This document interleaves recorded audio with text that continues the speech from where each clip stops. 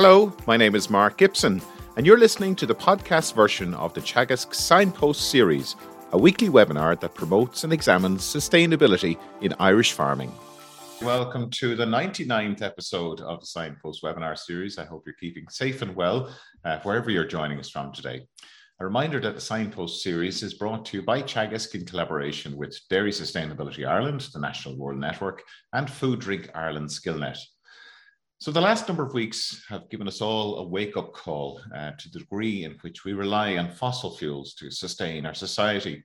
With rising oil and gas prices, all sectors are looking to more sustainable, secure and cost-effective energy sources. Last December, Minister Eamon Ryan announced the new microgeneration support scheme, which provides a range of supports to assist homes and businesses to develop renewable generation for self-consumption. He also announced the introduction of a payment framework to microgenerators for exported electricity for the first time. And for more on this, I'm delighted to be joined by Rory Summers, who's Assistant Principal Officer in the Retail Energy Policy Division at the Department of Environment, Climate and Communications, and also Leo Haverty, who's HEO in the same division. And we're also joined by Barry Caslan, who's Energy and Rural Development Specialist with Teagasc. Good morning, gentlemen. You're very welcome to the Signpost series. Morning. Morning, Mark. Rory, you're working very close, obviously, on the policy side here with the microgeneration scheme. Could you tell us a little bit about the work that you're doing in your division? Thanks, Mark, and thank you for the opportunity to speak to on behalf of the department in relation to microgeneration. We're delighted to be here this morning. I'm the policy lead for microgeneration.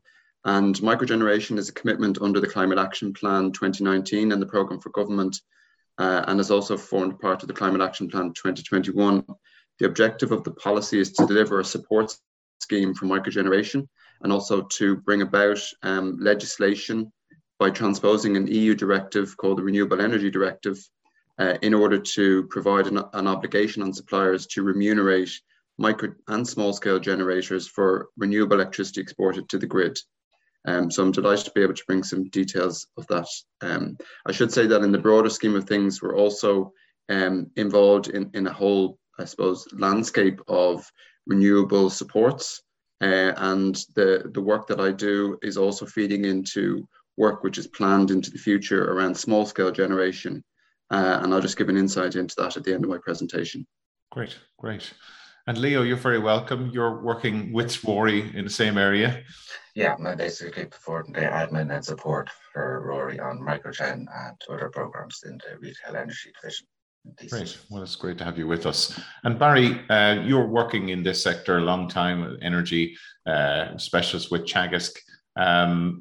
Maybe just to get us into the session today, explain what is microgeneration for some people who aren't familiar with the term.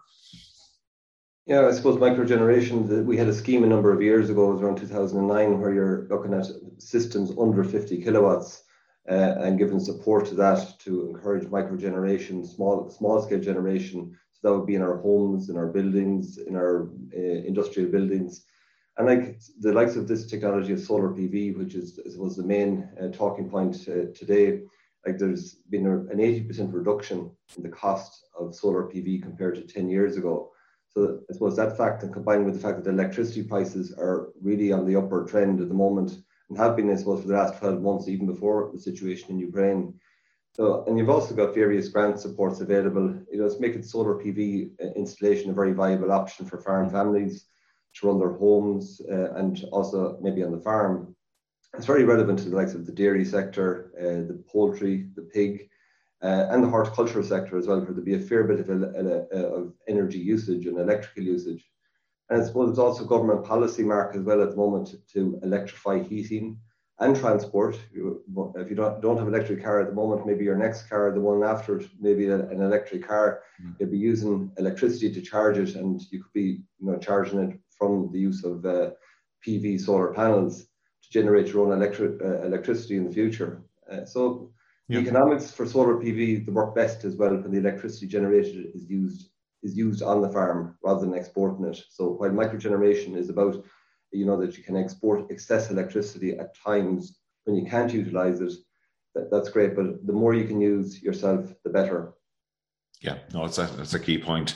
And look, there's a lot of roof space across farms in Ireland, I think, that could be occupied. I think we're going to see a lot more of these panels appearing over the next number of years. So look, without delay, I think we'll get straight into the presentation. You're going to give us the nuts and bolts of the scheme, Rory. And so Rory, we'll hand over to you, and we'll chat to you after the presentation. Thanks, Mark, and thanks, Barry. So good morning, everybody. I'm going to talk about, at the start, a little bit of the policy landscape and the background to how we are looking at the work required to deliver a microgeneration support scheme and some of the objectives of that policy. The main thrust of the presentation is about the microgeneration support scheme, so an effort to try to explain what the scheme is, the various aspects of the supports, and when they'll be available and how you access them.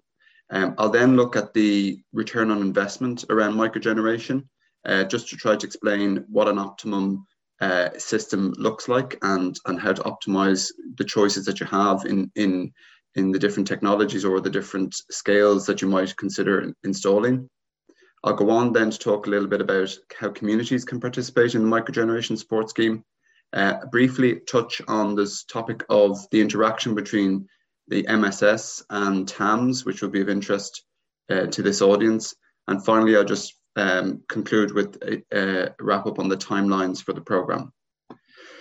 So without further ado, just the policy landscape, I suppose, we've been working on this for a number of years in the department, but in 2018, the then Minister for the Environment introduced a government domestic solar PV grant scheme.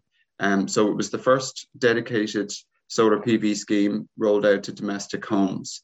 And since then, over 9,000 applications have been supported and 33 megawatts of solar capacity has been installed to date. And that scheme is growing year on year. And the level of supports that are available within that scheme has grown considerably. Another feature which is a key enabler to the use of renewable generation in the home and in businesses is smart metering. So smart metering had a long preamble, but in November 2019, the rollout of smart meters began, and that's a 4-year program, which is due to be complete by the end of 2024. At the moment, over 40,000 smart meters are being exchanged every month, and over 700,000 smart meters have been installed, with a target of about 2.4 million meters overall by the end of 2024. So smart meters are really important in that they are a single meter which exchanges your typical single electricity meter. And it is the ability not only to measure the consumption of electricity, but also key to renewable generation. It can measure any export that might be going out to the grid. And that is obviously important to measure when you want to be paid for that electricity going out to the grid. It also supports time of use tariffs. So it will give you this consumption or the export in 30-minute intervals. And that allows you to be able to access what are available now in the market, smart tariffs, so time of use tariffs. We would be used to, over many years, day-night tariffs, but nowadays all suppliers must provide day, night and peak hour tariffs. And that's to allow people to understand that valuable electricity is costly at peak times. And so if we can change our behavior and use electricity off peak times, we can get a lower price for that electricity.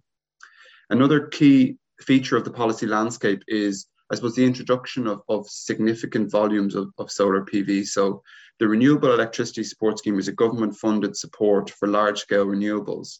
The first auction took place in 2020. 64 projects are currently in that first auction, with over 1 gigawatt of renewable generation capacity progressing. And a significant portion of that is solar PV. Now, the first connected project connected last November, and the projects in that auction are for greater than 1 megawatt solar or greater than 6 megawatts of wind. So you're really talking about large-scale renewable generators. But there's also a facility within that auction for community projects up to 5 megawatts.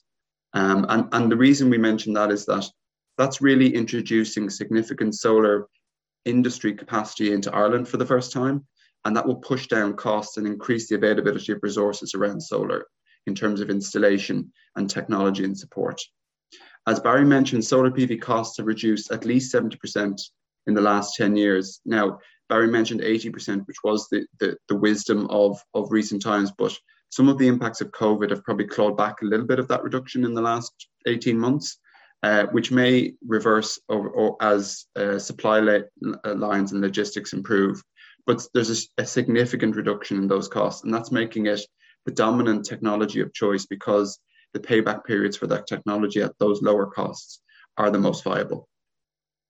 Another key aspect is from the European Union. So there's a thing called the Clean Energy Package, which is a measure of 8 legislative packages that deliver new entitlements and obligations within the electricity and the energy sector. And that package of legislation includes the Renewable Energy Directive, which provides that obligation that if you're exporting renewable electricity to the grid, that you are entitled to a payment for that electricity. And I'll talk a little bit more about that later. And finally, we have the Climate Action Plan. So the government has made a commitment to deliver microgeneration supports through successive climate action plans in the programme for government. And last December, the minister approved and the government approved the microgeneration support scheme, which provides a package of measures to support domestic and non-domestic homes to install new renewable generation. So what we can see in up to the recent times in the scale at the bottom, we have the size of renewable generation, and the yellow box on the left shows where you're talking about the smallest microgeneration, typically on homes. And far to the right, we have in the green, we have the large scale renewables. We're talking 6 megawatts to 200 megawatts, large scale renewable projects. And I mentioned that there's a community aspect to RES, which allows for between 1 megawatt and 6 megawatts. And these are important supports that are available today. But what we can see, of course, is that there's a very large gap in that graph for 6 to 50 kilowatts and right up to 1 megawatt. There are, up until the microgeneration support scheme, there are no supports in that space. And that's a large area of policy to be filled in order to encourage people to develop projects of different scale. So that represents the gap that the microgen policy attempts to address a part of. And in particular, it attempts to address this area here between 0 and 50 kilowatts, what we call microgeneration. So the objectives of microgen policy is to encourage deployment of microgeneration up to 50 kilowatts, which will empower people and give them a direct stake in the transition to a zero carbon economy through the use of renewable generation. It also assists the public in the take-up of carbon reduction measures through awareness around energy consumption, energy generation, and how to offset carbon fossil fuel-based electricity and heating. It fosters behavioural change in energy use and helps develop local supply chains and drive down energy costs. And energy costs are probably one of the dominant topics in the public debate at the moment. And everybody is looking at means to reduce their energy costs, and microgeneration is a key plank of that. So what is in the Microgeneration Support Scheme, or MSS? There are 3 main aspects to the MSS. The first is a guaranteed export tariff, what we call the Clean Export Guarantee in Ireland. This is coming to us by way of EU directive. So all member states of Europe have to introduce a guaranteed export tariff for micro and small scale generators. The second piece is a range of capital grants. So we have approval to support domestic and non-domestic applicants for capital grants up to 6 kilowatts, non-domestic or at any size for domestic. And the last piece is a premium export tariff. So for those non-domestic applicants, instead of a grant, they would be eligible for a premium tariff on export, and that would be from 6 to 50 kilowatts. The overall scheme itself is looking to incentivize 380 megawatts of installed capacity by 2030, with estimated 69,000 new installations over that period. And we can see the breakdown between small microgenerators and non-domestic greater than 6 kilowatts. So just to go into those different 3 areas individually and drill into them a little bit. So the guaranteed export tariff, or the Clean Export Guarantee, this is for all exported renewable electricity that goes to the grid. And recently, Pinergy were the first supplier to advertise a rate, and their rate is available on their website at 13.5 cents per kilowatt hour. So all existing microgenerators are eligible to this payment. And as an example, if you are an existing microgenerator, and let's say you consume 60% of what your solar panels generate, and therefore you have 40% left over to spill to the grid, if you're getting paid 13.5 cents per kilowatt hour for that 40%, the average house, which we might say is 3 kilowatts or 12 square meters of panels, would receive 130 euros per annum. A small SME, which might be 6 kilowatts or 24 square meters of panels, that would receive 260 euros per annum. A medium SME with 11 kilowatts or 42 square meters of panels would receive 475 euros per annum. And the largest microgenerator, 50 kilowatts or approximately 206 square meters, would receive 2,160 euros per annum. So we can see that that's quite a significant amount of money to receive every year. The Clean Export Guarantee is not a government support scheme. This is an EU directive. So it's an obligation that's in the electricity market forever. So there's no time limit to when this will be available. The rate that's available, that 13.5 cents, that is something which is being offered on a commercial basis by the suppliers. So the Commission for Regulation of Utilities, which is the energy regulator, has made the decision that they want each of the suppliers to compete for the business of getting people to sign up to a Clean Export Guarantee. And so different suppliers, may have different tariffs. The tariffs and how they decide on the rate is based on their own commercial interests in terms of how they want to attract people to become customers or to retain them as customers, but also it must be reflective of the wholesale electricity price.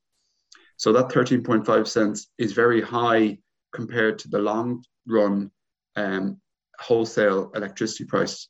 When we started the process of the microgeneration support scheme work, that figure would probably been around 4 or 5 cents per kilowatt hour.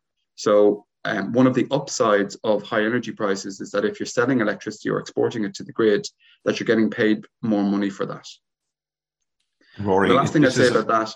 Could I ask, this is available for everybody? Is it that exports or that has microgeneration and has a smart meter? Yes, exactly. Yeah, if you read once, so there are criteria, and I'll go into that in a second, that eligibility criteria. So it must be renewable generation. You must be registered with ESB networks for an export grid connection. And where a smart meter is available to you, you should have a smart meter fitted. The last thing I'd say, if you just look at those numbers, the amount of money per annum, it's a generous amount of money compared to where we were 2 years ago. But still with that, it wouldn't necessarily make the viability on its own in relation to renewable generation. So it's important to remember that the major portion of the viability is actually the 60% consumption that that from your solar power generation. So that 60% consumption is offsetting the 60% of electricity that you would otherwise be paying for to buy through your energy supplier.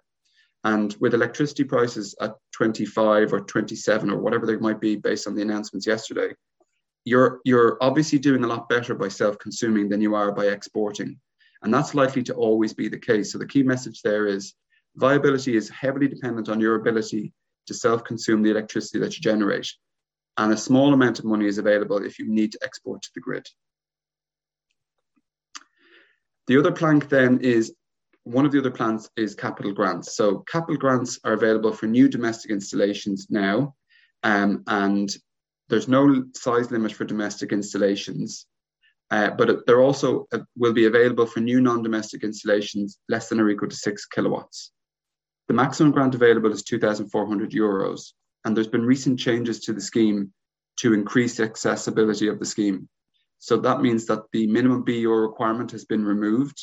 So there's no need to achieve a minimum BEO rating as part of the installation of the solar PV. And homes built before 2021 are now eligible. So that has increased the eligibility from homes built before 2011 up to 2021. One other change that we've made is that there's no direct support for batteries.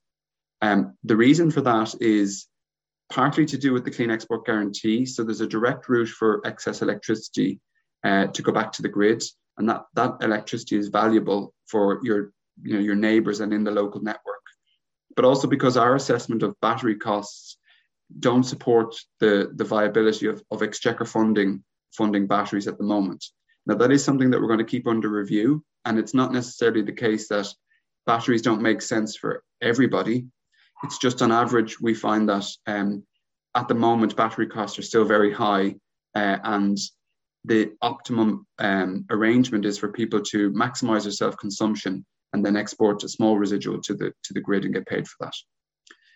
That payment at a domestic level, there's also a tax exemption up to €200 per annum for domestic customers in receipt of the Clean Export Guarantee. So there'll be no tax liability for the remuneration that you receive through that exporting electricity. So, as I said, capital grants for new domestic installations and for non-domestics up to 6 kilowatts. So what's the situation for people above 6 kilowatts? The arrangement for people above 6 kilowatts is that they will have access to the premium export tariff, or the Clean Export Premium. So this is the feed-in tariff for export electricity to the grid for installations between 6.1 and 50 kilowatts.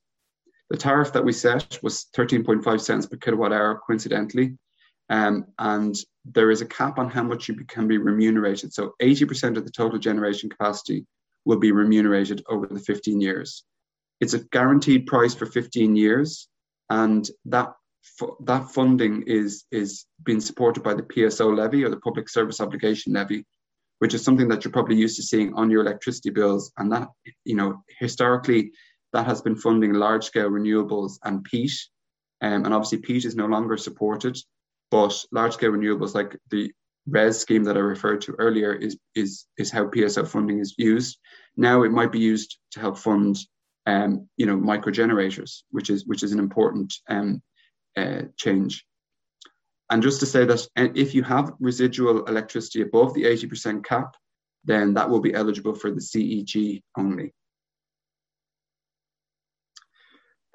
So I have a lot of detail on some of the slides around these individual supports, and I won't go through all that detail, but when people have a chance to review the slides, there might be answers to some of their questions in there.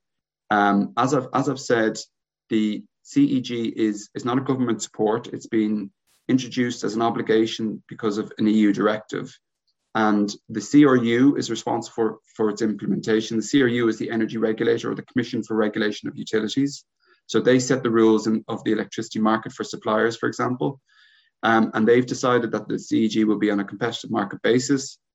You need to get an export grid connection, as I mentioned, from ESB networks, and a smart meter where available. And you can expect an initial payment or credit within a reasonable timeframe after June 2022. Now, if you're not eligible for a smart meter, your export will be on a deemed basis, and the CRU has determined that the deemed export will be 35% of the total generation capacity. And the last piece to say is that the CEG is available to existing microgenerators, and it will be available to new microgenerators. It's not just domestic, it's domestic and non-domestic, and it's available above the microgeneration scale as well. So in the future, when people are interested in installing above 50 kilowatts, the CEG will also be available. So how do I get the CEG? You need to have renewable generation on your home or business. You need to register for an export grid connection, and I've given the two links there to the grid connections. The first is a microgenerator grid connection, NC6 it's known as, and that application is free. It's an inform and fit process, so you fill in the forms, you send it to ESB networks, and if you haven't heard from them in 20 days, it's okay to install and connect your renewable generation.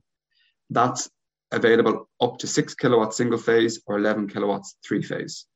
Above that, up to 50 kilowatts, there's the mini generation grid connection process from ESB networks. That application costs approximately €1,000, including that. And there is a 60-day, I think it is, or 4 to 6 week application process. That application is on a trial process at the moment from ESB networks. They introduced it in December of last year. and the trial is to run for 6 months or until 150 applications have been received, whichever is the soonest. The other thing you need is to have a smart meter fitted where available. Again, if it's available to you, all smart meters are being replaced over the course of the programme between now and 2024. There's no cost to have a smart meter fitted. And if you want to get a smart meter fitted, if you haven't got one already, you can apply to your supplier or via ESB networks. The next thing is you should shop around for the best CEG rate and enter into a contract with the supplier. So as I mentioned, Pinergy have advertised their CEG rate to the first people in the market that we're aware of to do that at 13.5 cents per kilowatt hour.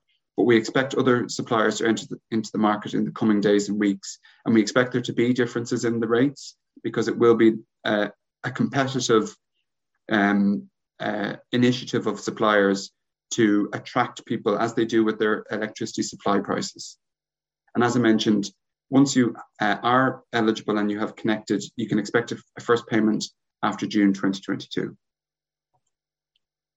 So the capital grant, as I mentioned, the domestic capital grant is available now from SEAI, and I've given a link to the scheme website, and it will be available to non-domestic applicants in July of this year. The maximum grant across both sectors is €2,400.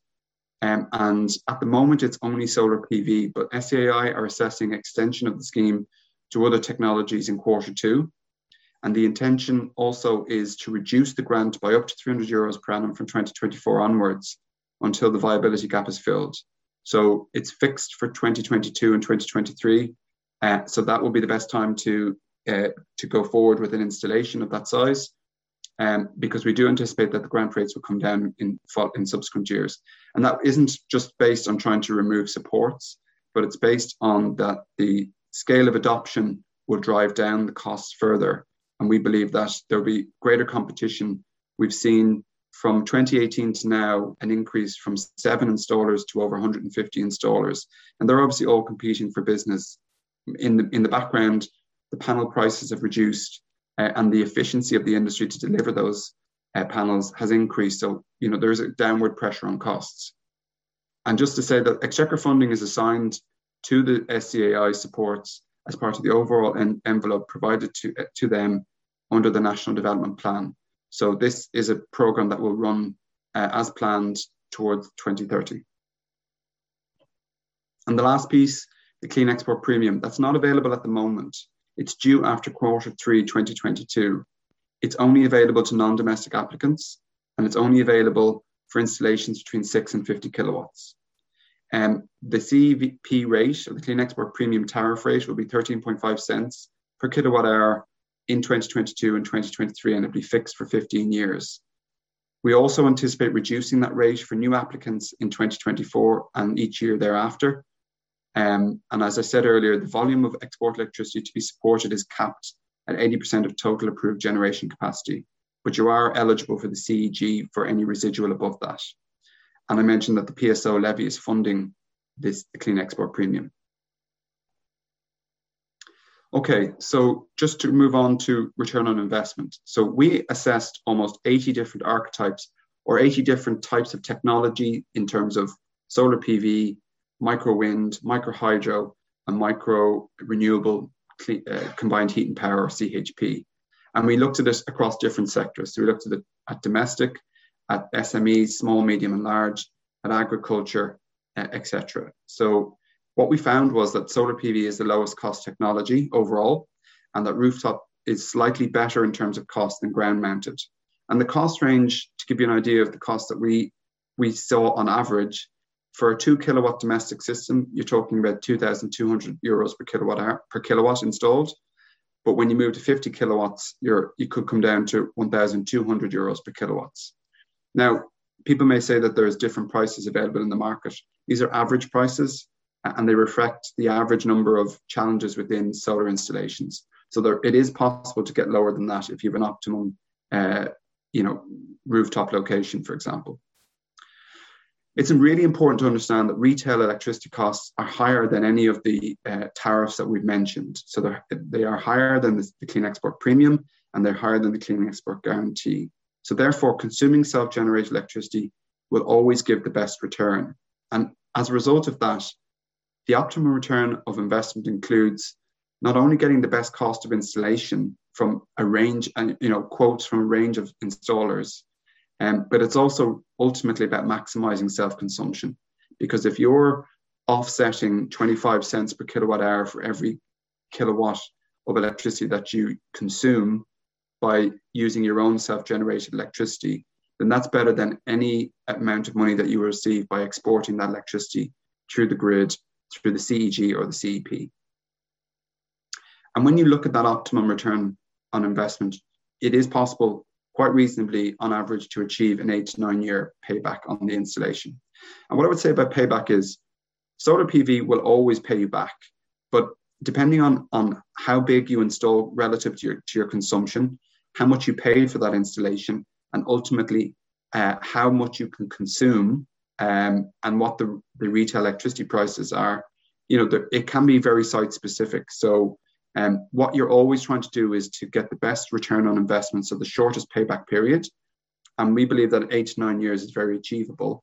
Bear in mind that the solar PV technology, for example, has a 25 to 30 year lifetime. So if it's paid for itself in 8 or 9 years, you've got 10 to 15, maybe 20 years even of payback period where it's paying back to you more than its costs are.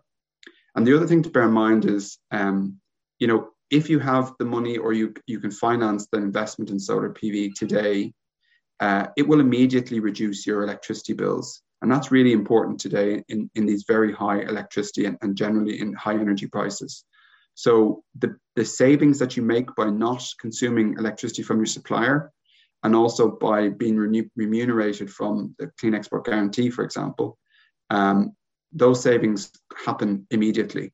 And what that means is that the investment is paying for itself from day one. And finally, just to say that there is accelerated capital allowances available for solar PV technologies. So there is the ability to write off investments, capital investments related to solar PV. I mentioned communities, and just to say that it's really important that communities are facilitated to take part in the microgeneration support scheme and generally within government supports. We've seen renewable energy communities take part in the large-scale renewable electricity support scheme. So there are 7 projects that are going through at the moment to deliver between 1 and 5 megawatts or 1 and 6 megawatts of renewable projects. And they can be, they are in the first renewable electricity auction, a minimum of 51% of community ownership. And in the second renewable electricity auction, which is planned later in the year, they will be 100% owned by renewable energy communities. So this is individuals who live and businesses that operate and community organizations that operate in the vicinity of the renewable energy projects. So we envisage that a renewable energy community would have, in terms of microgeneration, would have at least one premises which is an electricity consumer. There are eligibility requirements to be met to be an REC, and I'll just talk about the definition of that shortly. It is possible for an REC to share or to sell through peer-to-peer or other trading arrangements any additional residual electricity export to the grid.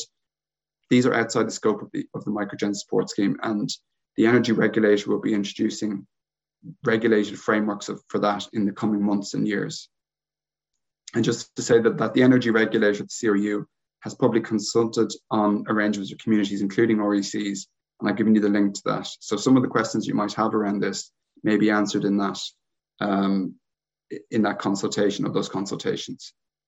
So I mentioned the definition. It comes from the Renewable Energy Directive, and the full definition is there, but I just want to draw your attention to the text in bold. It's important to note that a renewable energy community includes shareholders or members' participation that does not constitute their primary commercial or professional activity. So it's not meant to be a purely commercial enterprise. And the other criteria that's important to note is that the primary purpose of the renewable energy community is to provide environmental, economic, societal, or social community benefits for shareholders or members, or for the local areas where it operates, rather than financial profits. So it is possible for a renewable energy community to have profits, but it's envisaged that any profits over and above obviously paying back for the investment will be channeled into those benefits locally. Now, I mentioned the interaction between the Microgen support scheme and TAMS. So TAMS supports solar PV up to a maximum of 11 kilowatts with no export of electricity. And notwithstanding the administration differences of the two schemes and the available capital envelopes that are in TAMS, we believe on a comparative basis, the grant support from TAMS is more attractive than the Microgen support scheme grant. And I would say that we were not trying to compete with TAMS in terms of grant monies. Grants under TAMS are delivered under a separate scheme entirely, and they're targeted at the agricultural sector only, whereas the Microgen support scheme is a broad-based support available to all sectors. It is possible for farmers to avail of the Clean Export Premium for additional installation capacity above the 11 kilowatts, but I would say that there are administrative challenges that we need to work out, and that will form part of the finalisation of the Clean Export Premium tariff terms and conditions, which will be published later. It's really important to note, though, it's not possible for farmers to receive a TAMS grant and a Microgen support scheme capital support for the same investment. So you can't get two levels of grant support or capital support for one investment. I also mentioned, and from the graph that I showed earlier, that above 50 kilowatts and up to 1 megawatt of renewable generation, that there are no supports available at the moment. And the Climate Action Plan includes a commitment to develop a small-scale generation support scheme to target support for deployment of rooftop and ground-mounted solar PV in that size range. We are currently working with the Sustainable Energy Authority of Ireland on a policy design for a support scheme for small-scale generation, which is being progressed at present, and we expect it to become available in 2023. So this scheme will enable larger businesses, farms, and community projects to maximise their participation in the energy transition. So just to say that we have something through the microgeneration support scheme up to 50 kilowatts available at the moment, and in time we will have something between 50 and at least 1 megawatt, but potentially higher. Finally, just to be aware of the policy enablers. So I mentioned grid connections are really important because to be paid for export, you must be registered with ESBN for export. And ESBN introduced their mini generation grid connection process on the 17th of December. So that's available as a new grid connection process in tandem with the microgeneration support scheme. Smart meters, I mentioned, are available to almost 700,000 customers. And finally, from a planning perspective, we know that there are existing exemptions for solar PV and other technologies. And I've given the links to the statutory instruments which provide those exemptions. So there's one for domestic and one for non-domestic. The Department of Housing, Local Government and Heritage are working on revisions to those solar exemptions. We know that as a result of European directives on habitats and on planning regulations, a strategic environmental assessment and an appropriate assessment are required to be completed. Now, they're both underway at the moment, I'm happy to say, and we expect that if nothing significant comes out of those assessments, that the draft solar exemptions will go out for public consultation in the coming months. So we know that they're long overdue, and people are heavily anticipate improved exemptions to allow them to install a solar PV without having to go through planning, and we expect that to be expedited in the short term. What can we anticipate from that? Well, some of the guidelines around the reviews, which DEC, our department, has contributed to, is to recognise that there are proportionate restrictions on what can be exempted through planning guidelines, but it's also to try to maximise the facility of the planning exemptions towards the renewable energy targets that the government is committed to. And it's also finally then to take account of the impact of the visual impact of solar PV in particular on the roof, on the visual amenity of neighbouring installations. So there are existing per square metre limits to the exemptions. So people may be familiar that it's 12 square metres for a domestic house and 25 square metres for other buildings and up to 50 square metres. So we expect some of those exemption limits to be revised upwards.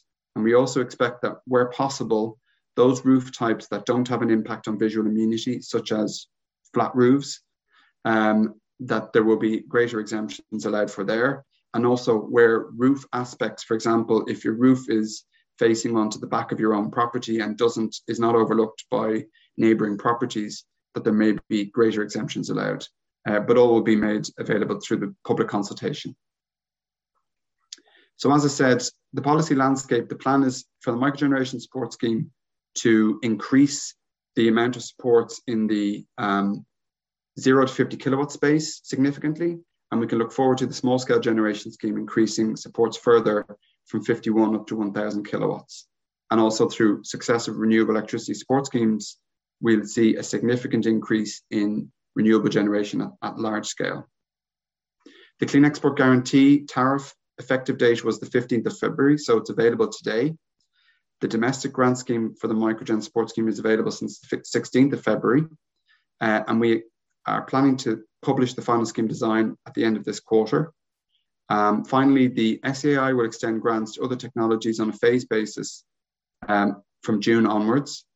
And they will extend the grants to non-domestics in July of this year.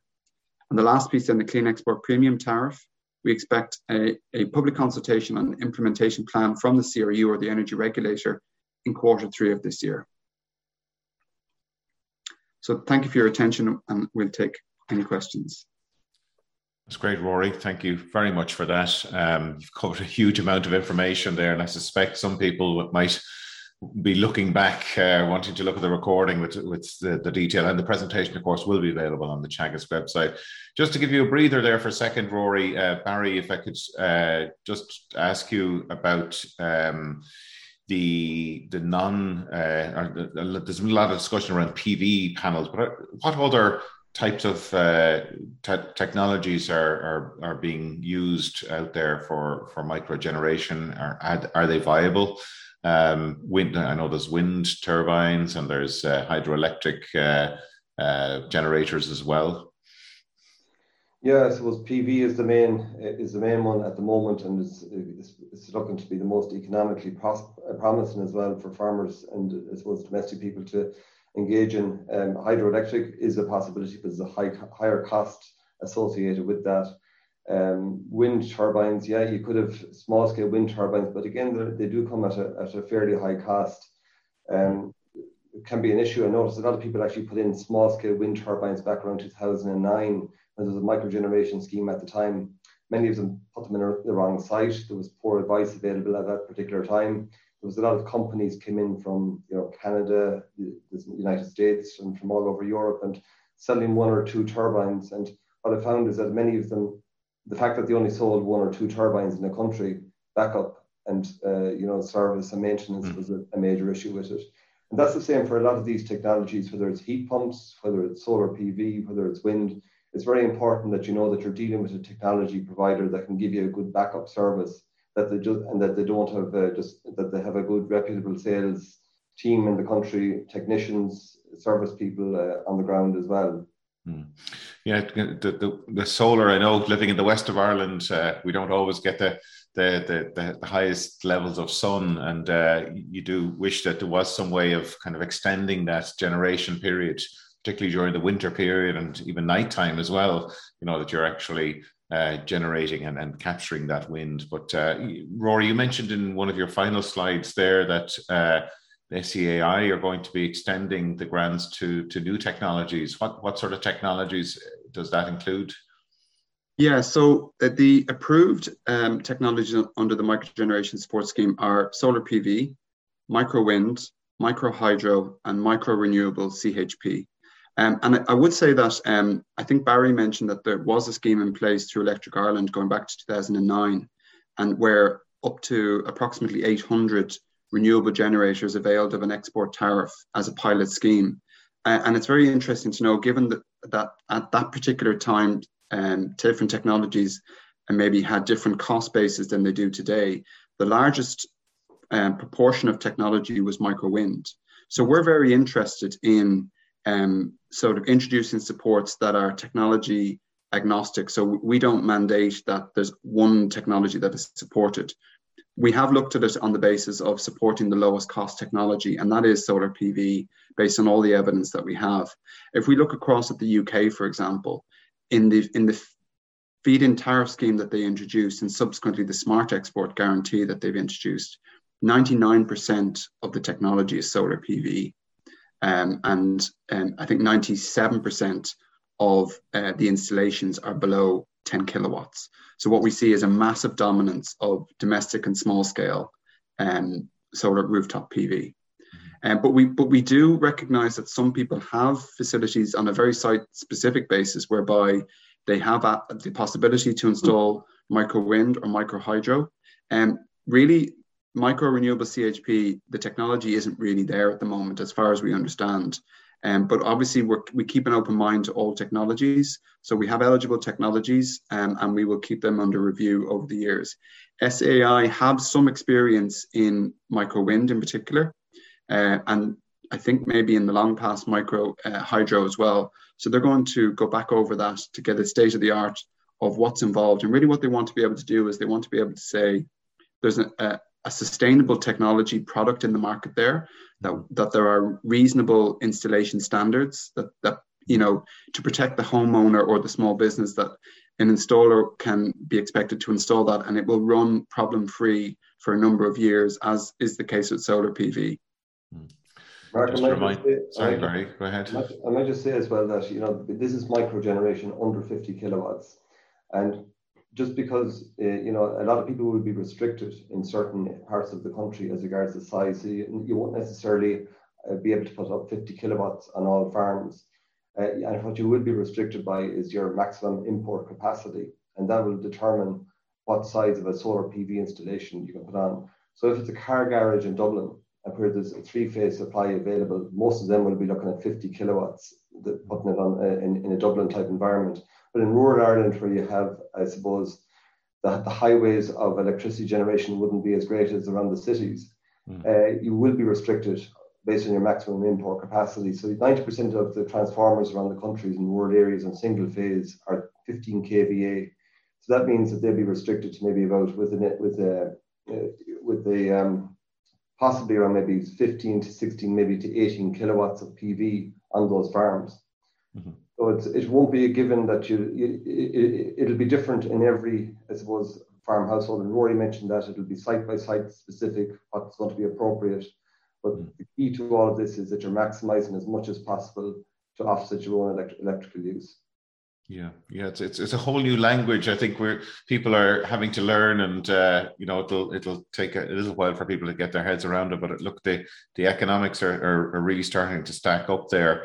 In relation to the for example, if somebody wanted to put in a 10 kilowatt system, and they apply for, let's say they apply for the SEAI grant for that, and are they eligible then for the premium payment if it is above the 6 kilowatts, or is that restricted to the more commercial type systems? Okay, so I think it's important, and there is a complexity to the supports. We recognize that, and it's important that we understand how we got to where we are with the supports. At a domestic level, there is no size limit on the installation. So for a domestic house or a domestic farmhouse, there's no limit to the size of the installation. But bear in mind that the maximum support grant is €2,400.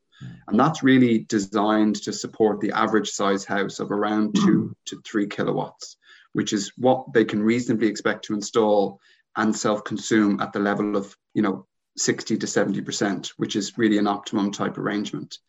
If you're a non-domestic, you can only get a grant from the Microgeneration Support Scheme up to 6 kilowatts. And that's available. That will be available from July, when SEI introduced that new scheme onto their system. And then above 6 kilowatts is the Clean Export Premium Tariff. So this is where you get paid on export rather than the capital grant. And that will be available after Q3 of this year. Okay. Now, all of those will be eligible for the Clean Export Guarantee. That is not a government support. That is an entitlement that anything that you export to the grid will at least be paid the Clean Export Guarantee. Yeah, it's important to differentiate between the two of those, Mark, as well. The Clean Export Guarantee is paid by the utility, so it's not a government support. So it's your Electric Ireland, your Pinergy, whoever you're dealing with. And you could be going from one to the other and succeeding years and changing to Electric Ireland, changing to Pinergy, Bord Gáis, Energia, and getting a different CEG rate with those. And as Rory mentioned, the only one that we're aware of, or that I'm aware of at the moment, that's come out with a CEG rate is Pinergy at 13.5 cents, which is unusual, as Rory also mentioned, because this time last year, we were talking about a market rate of electricity of around 5 cents per kilowatt hour. And now it's exceeded 10 cents per kilowatt hour because that's the way electricity prices have gone. So who knows what way it's all going to go. I just see one question that's come in there. I might just put it to Rory there. And a lot of farmyards and the domestic houses are on the same MPRN, Rory. And the question is, can someone apply for the microgeneration scheme up to 6 kilowatts on their domestic dwelling house and install more kilowatts of solar PV to account for the farm usage, for both the farm and house are on the same MPRN meter? So that'll be determined by the nature of the account that they have. So whilst they have one meter, the question that needs to be assessed is that a domestic meter? Is it a domestic supply contract, or is it a non-domestic supply contract? If it's domestic, then they can apply for a capital grant at any size, but that's all they'll be eligible for. And if it's a non-domestic, then up to 6 kilowatts, they'll be entitled to a capital grant later in the year. And if it's above 6 kilowatts, then they'd be entitled to a clean export premium, and that'll be after Q3 this year. So I understand that farms are a bit of a peculiarity in that respect, in that obviously when they were originally connected, there was less differentiation between domestic and non-domestic. It was just electricity supplies. But in some cases, the farm use, the farm operation use has exceeded the domestic use. But we also understand that a number of farms have 2 meters, one for the domestic house and one for the farm operation. So it really is determined by the nature of the account that you're connecting to. And if you have 2 meters, I suppose, on the face of it, you'd be entitled to a grant for either meter, because that's how SAI would assess your application. It will be based on 1 grant per MPRN, as you say. Okay. Yeah, the majority would have the domestic meter in that situation, where the farmyard and the house are on the same meter. And so it would be a domestic connection. So in that situation, they wouldn't be entitled to a CEP payment. It would be a CEG payment. Yeah, and it's quite likely, as you mentioned as well, which is important to note, that the MIC, or the import connection of a domestic connection feeding a farmhouse and the farm buildings, is likely to be quite low. So the ability to get an export connection above 6 kilowatts is probably quite limited. Are there safeguards in place there, Rory, with the CRU for farmers or individual households who might agree with an electrical company to supply them with electricity at an agreed price per kilowatt hour in the CEG, but they may discover that they're now being charged above the prices for their electricity by their company afterwards? So they might go into an agreement, they're getting it with one hand by a particular electrical company, utility, with a fairly good CEG rate, but then they discover that they're being fleeced maybe on the day rate for electricity or something like that afterwards. Yeah, I suppose it's a fully deregulated market that we have in Ireland. So the CRU, or the energy regulator, doesn't mandate price levels, and they do, the suppliers are obliged to comply with their license conditions, and some of those license conditions are set down by EU directives around competition and fairness and transparency of pricing. But I think the important thing to say is that it's really important to shop around, and we're becoming used to shopping around for our home insurance, car insurance, and electricity and gas costs, for example. We now need to be able to shop around for how much we're getting paid for export. And if that's bundled with one supplier, then I think it's really important at the same time that if you're getting the best CEG rate in the market, that you're also getting a competitive rate for the energy supply, that ultimately you will actually always need some sort of a supply contract in place. We're never going to be completely self-sufficient, because obviously at night time, for example, if you have solar PV and you want lights on, your solar PV isn't going to provide it. So you're going to be taking electricity from the network. Yeah, that's a really important point. Leo, there's a question there in relation to accelerated capital allowances and can batteries avail of this?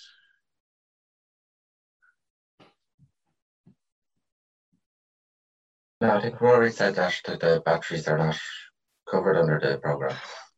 Okay. So, under capital allowances, different to the microgeneration support scheme, the renewable installation is covered. I don't know the direct answer to that, whether that specific subtlety has been teased out, Mark, but it is something that we could look into. As far as I'm aware, it's the renewable installation, but whether that specifically allows for or excludes batteries costs, I'm not 100% certain on, but we'd certainly be good to get that answered from Department of Finance. There was mention of an FAQ around this. Is that going to be available soon, or I maybe from a previous webinar I heard that? Or is there where can people find out more information about the scheme? I know SEAI have some information on their website. Is that only for domestic consumers or producers, or Currently, SAI are providing grant support to domestic solar PV, and over time that'll expand out to other technologies and to non-domestic sector. There's a lot of information on our website, and I'll just share my screen again just to show you the link from those. So on that link at the bottom of the page there, at the end of the presentation, is a link to our microgeneration landing page, if you like. And we've provided a lot of question and answer type information there. And links out to the various bodies that are involved in microgeneration. It is a complex enough network because there's grant supports through Sustainable Energy Authority of Ireland. There's CG tariffs through your supplier who are regulated by the energy regulator, who, there's other links out to their documents. There's consultations. And then ultimately there's a clean export premium tariff to come and our own terms and conditions to be published. So that page there is a central resource for people who want to know a bit more about the various aspects of the scheme. Sorry, there's a good few more questions coming through there. See, there's a good few. We go through them fairly fast here. What support is there for small hydroelectric generators? I have both terrestrial and tidal power generators, generation potentials, and could easily generate 8 kilowatts contingent on planning permission. So maybe a quick comment on that, Rory. Yeah, so it's an eligible technology, is what I would say under the scheme. What we don't have is the scheme arrangements for a grant up to 6 kilowatts for a non-domestic. Now, if it was for a domestic house, it would be eligible at any size, so 8 kilowatts would be eligible. But SEI are working on that at the moment, and we'd expect to have further information available. And I think one thing to do is that there is a small hydroelectric association of Ireland, so to get in touch with them as well, and we'll be dealing with them directly also. Question there, could you outline the distinction between sustainable energy community and renewable energy community, please, as a similarity of the name is very confusing. Yeah, so I suppose the renewable energy communities to deal with first is defined under legislation. So that is something that's coming down through EU directives, and it's a description of a group who would be need to be formed, and therefore they have rights and entitlements under that legislation. A sustainable energy community is a group who register with SEAI, and through that they are working with SEAI on a number of different programs around sustainability. So there can be energy efficiency improvements, and it can be local environment improvements, but it's also about access to renewable electricity supports. And it was a requirement of the Renewable Electricity Support Scheme that sustainable energy communities, if they wanted to get access to the supports that were offered under that scheme, that they would register with SEAI and become a sustainable energy authority. So in essence, those SECs, and there are, as I understand it, there are at least 400 or 500 of those in Ireland registered to date.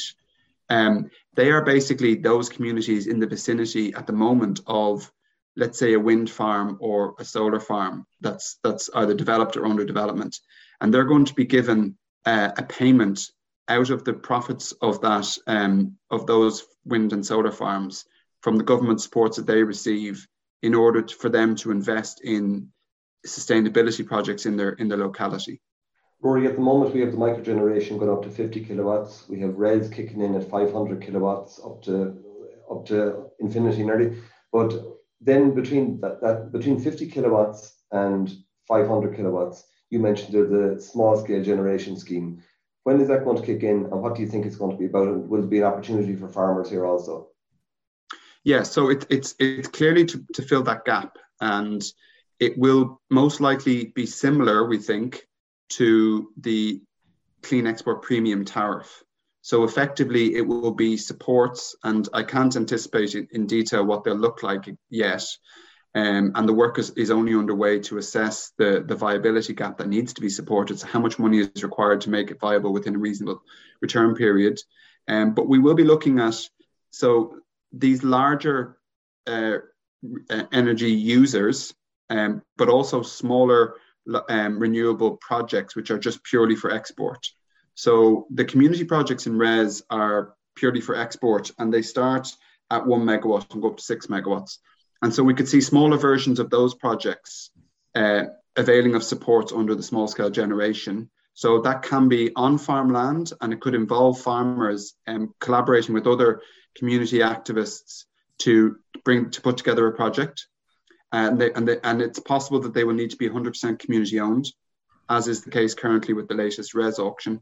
But as I mentioned, if you're just a large scale energy user and you want to install solar PV, for example, above 50 kilowatts, that there will be some support in there for them. So certainly it will be available to farmers.